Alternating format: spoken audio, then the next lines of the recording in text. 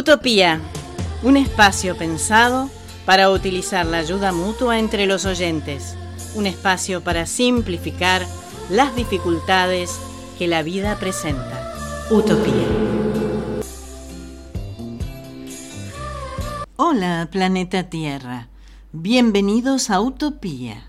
Buscando proverbios, incursioné en los griegos y me sorprendí, más allá de encontrar algunos inspiradores que iré compartiendo más adelante. Pero, ¿sabían que estos proverbios eran de origen griego? Seleccioné algunos. A saber, nadie es profeta en su tierra. Cuando el gato no está, los ratones bailan. El amor es ciego. Siempre pagan justos por pecadores. Y, por último, genio y figura hasta la sepultura. Parece ser que los griegos, que fueron una civilización primigenia, nos han legado a la mayoría de los países latinos estos refranes que se siguen utilizando hasta hoy en día.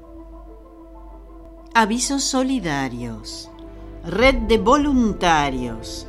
Participá en la red de voluntarios de Fundación Lumen Core de la ciudad de Buenos Aires, que brinda asistencia integral, habitacional, alimentaria, laboral, psicológica, jurídica e indumentaria a personas y familias en situación de vulnerabilidad. Más información al WhatsApp número 11 27 14 7078. Mail fundacion@lumencore.org. Sitio www.lumencore.org. Quería compartir la historia de unas historietas y sus autores. Con ustedes, Nippur de Lagash, la increíble historia del personaje y su creador. Nota de Editorial Rumbos. Durante buena parte del siglo XX, la Argentina fue un país de historietas.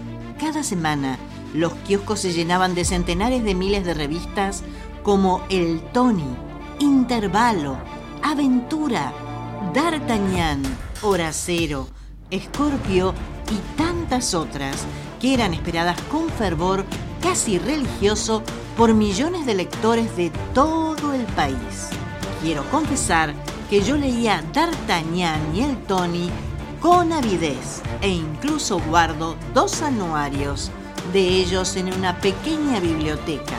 Mucho antes de que la televisión y luego la web y los smartphones decretaran la dictadura de las pantallas, el entretenimiento popular tenía textura de papel y olor a tinta fresca. La edad de oro de la historieta argentina fue larga. Se extendió al menos entre las décadas de 1940 y 1980 y dio vida a un panteón de personajes inolvidables como Don Fulgencio, Paturuzú e Isodoro, Lindor Covas, Pepe Sánchez, Gilgamesh, Ernie Pike, Bárbara, etcétera, etcétera, etcétera. Nombres que no le dirán mucho a la generación millennial, pero que despiertan un travieso brillo en los ojos de cualquiera que ya haya cumplido cuando menos los 40. De esa magma brotaron también íconos de la cultura argentina como Mafalda y el Eternauta. Y de allí surgió también Nippur de Lagash, el más grande héroe de nuestra historieta, una de las ficciones más leídas y celebradas de su tiempo. Nippur fue una tira mítica que se publicó casi ininterrumpidamente durante más de 30 años, con 473 episodios y 5.600 páginas. Su recuerdo todavía está grabado a fuego en la memoria de miles de argentinos. Sus creadores fueron el guionista de origen paraguayo Robin Good y el dibujante Lucho Olivera, 2 tipos enloquecidos por las tiras de historietas, que compartían además una pasión bastante extravagante. Las lecturas y la fascinación por el imaginario de las civilizaciones de la Edad Antigua, los faraones del Antiguo Egipto y por sobre todo los guerreros de la gloriosa Sumeria. Publicadas por primera vez en 1967, las aventuras de Nippur tuvieron uno de los recorridos más exitosos y longevos de la historia argentina.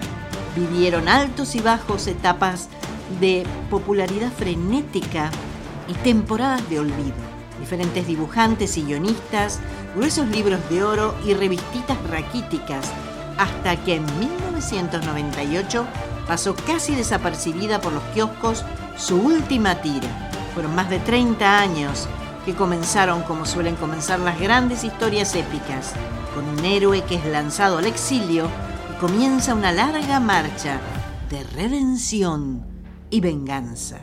Nippur es el nombre de una milenaria ciudad sumeria. Allí nacieron los padres del héroe, creado por Good y Olivera, y en honor de su tierra natal bautizaron a su hijo, que con los años se convertiría en general de los ejércitos de la ciudad de Lagash, de ahí que fuera conocido como Nippur de Lagash. El devenir de la tira comienza en el invierno de 1966, cuando la editorial Columba aprueba el primer guión del entonces absolutamente desconocido Robin Hood, un unitario bélico titulado Aquí la retirada, dibujado por su amigo sumerio Lucho Olivera. El segundo guión que realizan juntos aparece en el número 151 de la revista D'Artagnan y es la primera aventura oficial de Nippur, que narra la caída de Lagash en manos del tirano Lugal Sagisi de Umar. El jefe de los ejércitos de Lagash, un guerrero feroz pero justo, es Nippur, quien justo a su amigo Ur-El de Elam, un gigantesco prisionero, unidos por una relación de respeto y admiración, huyen de la ciudad tomada. Juran algún día regresar y vengarse, pero antes deberán vivir un sinfín de aventuras. Puede que suene como tal, pero Robin Hood no es un seudónimo. Es el nombre real de uno de los grandes guionistas de historieta de todos los tiempos y todas las geografías. Maestro de los maestros del cómic épico y de estilo realista. El creador de Nippur es también padre de Dago, otro personaje de enorme raigambre popular en la Argentina del siglo XX, que también enamoró a los lectores de países como Italia, donde sus aventuras se consideraban casi como un clásico propio. Nacido en Paraguay, en 1944 Robin Hood narró las aventuras de Nippur durante más de 30 años, en los que jamás vivió más de 6 meses en un mismo lugar. Descendiente de inmigrantes irlandeses que venían escapando de Australia, perseguidos por sus ideas socialistas, Robin Hood nació en 1944 en una colonia agrícola del Paraguay profundo. Su padre nunca estuvo y su madre era una humilde empleada doméstica cuyo esfuerzo cotidiano no alcanzaba para asomar la cabeza por encima de las márgenes de la pobreza, y durante temporadas debió dejar a su hijo al cuidado de su abuela. Lector voraz de todo lo que cayera en sus manos, Hood se fue haciendo a sí mismo. Fue changarín, campesino, maderero, ayudante de camiones. Entre idas y vueltas de Paraguay y la Argentina, el final de la adolescencia lo encontró en Buenos Aires, estudiando en Bellas Artes, impulsado por la ilusión de ser algún día como su admirado Eustace. Allí, la mano invisible del destino lo empujó a trabar amistad con Lucho Olivera, que ya era uno de los dibujantes más prometedores de Columba, la principal editorial de historietas de aquellos tiempos dorados del género. Tras la publicación del primer episodio, concebido bajo la estrategia de que salga una vez para ver qué pasa, los lectores inundaron de cartas la oficina de Columba pidiendo la continuidad del personaje.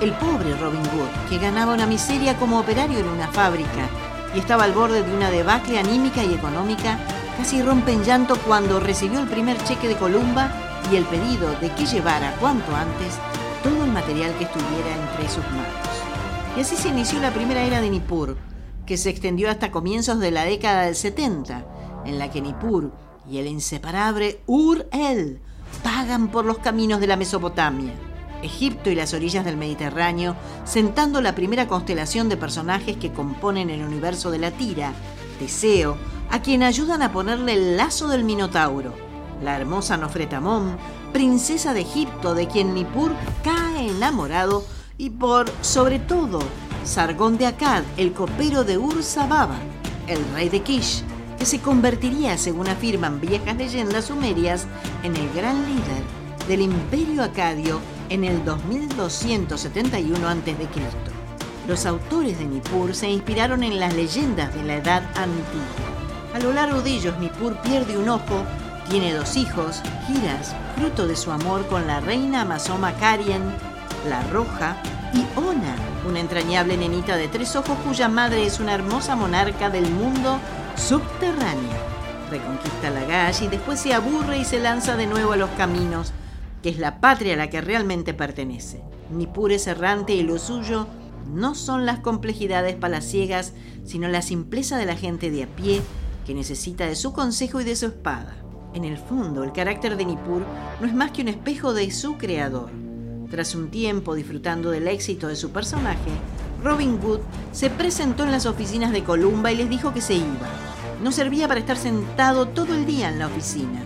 Les propuso continuar enviándoles guiones desde allí donde estuviera y que le giraran el dinero. La editorial aceptó a regañadientes y Robin se subió a un barco en dirección a Nápoles, donde inició una existencia de trotamundos que se extendió durante casi 40 años. Quería ver el mundo, vivir aventuras y contarlas desde la distancia. Se casó, tuvo hijos y nunca supo lo que es vivir 6 meses seguidos en el mismo lugar, como ya lo mencioné antes. Pero nunca dejó de enviar sus guiones desde allí donde se encontrara, ya fuera de Nippur o de cualquier otro de sus magníficos personajes. Hace algún tiempo, Robin decidió regresar a donde todo comenzó y se instaló en su Paraguay natal. Aquejado por un mal neurológico que ya no le permite seguir dando vida a nuevas historias, disfruta de su retiro en una casa rodeada de árboles y plantas en la ciudad de Encarnación, a pasos del río Paraná.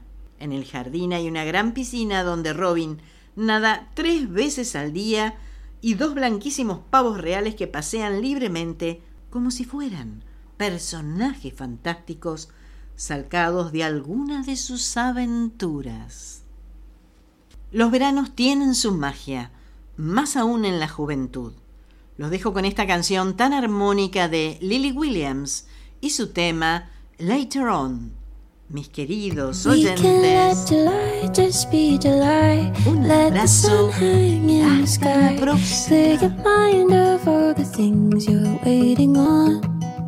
Let there be a second you forget all the work you still have left, 'cause tomorrow's just a little later on, later on, later on, later on, just a little later on. We could let this room just be our room, stay inside all afternoon, easy as the tune of all your favorite songs. You could let my arms be yours to hold, rest assured they won't let go, and we'll get old, but that's a little later on, later on, later on, later on, just a little later on. No one knows where this is going, and the days are getting shorter now, I swear. I was really in the moment, 'cause something about it always made me scared, but now you're there. I have found a lie, it's just a lie, rainy days will pass you by. You can let go of the ways it could have gone. Take a second, take a breath, take the minutes that you get, 'cause the rest is just a little later on, later on, later on, later on, just a little later on, later on, later on, later on. just a little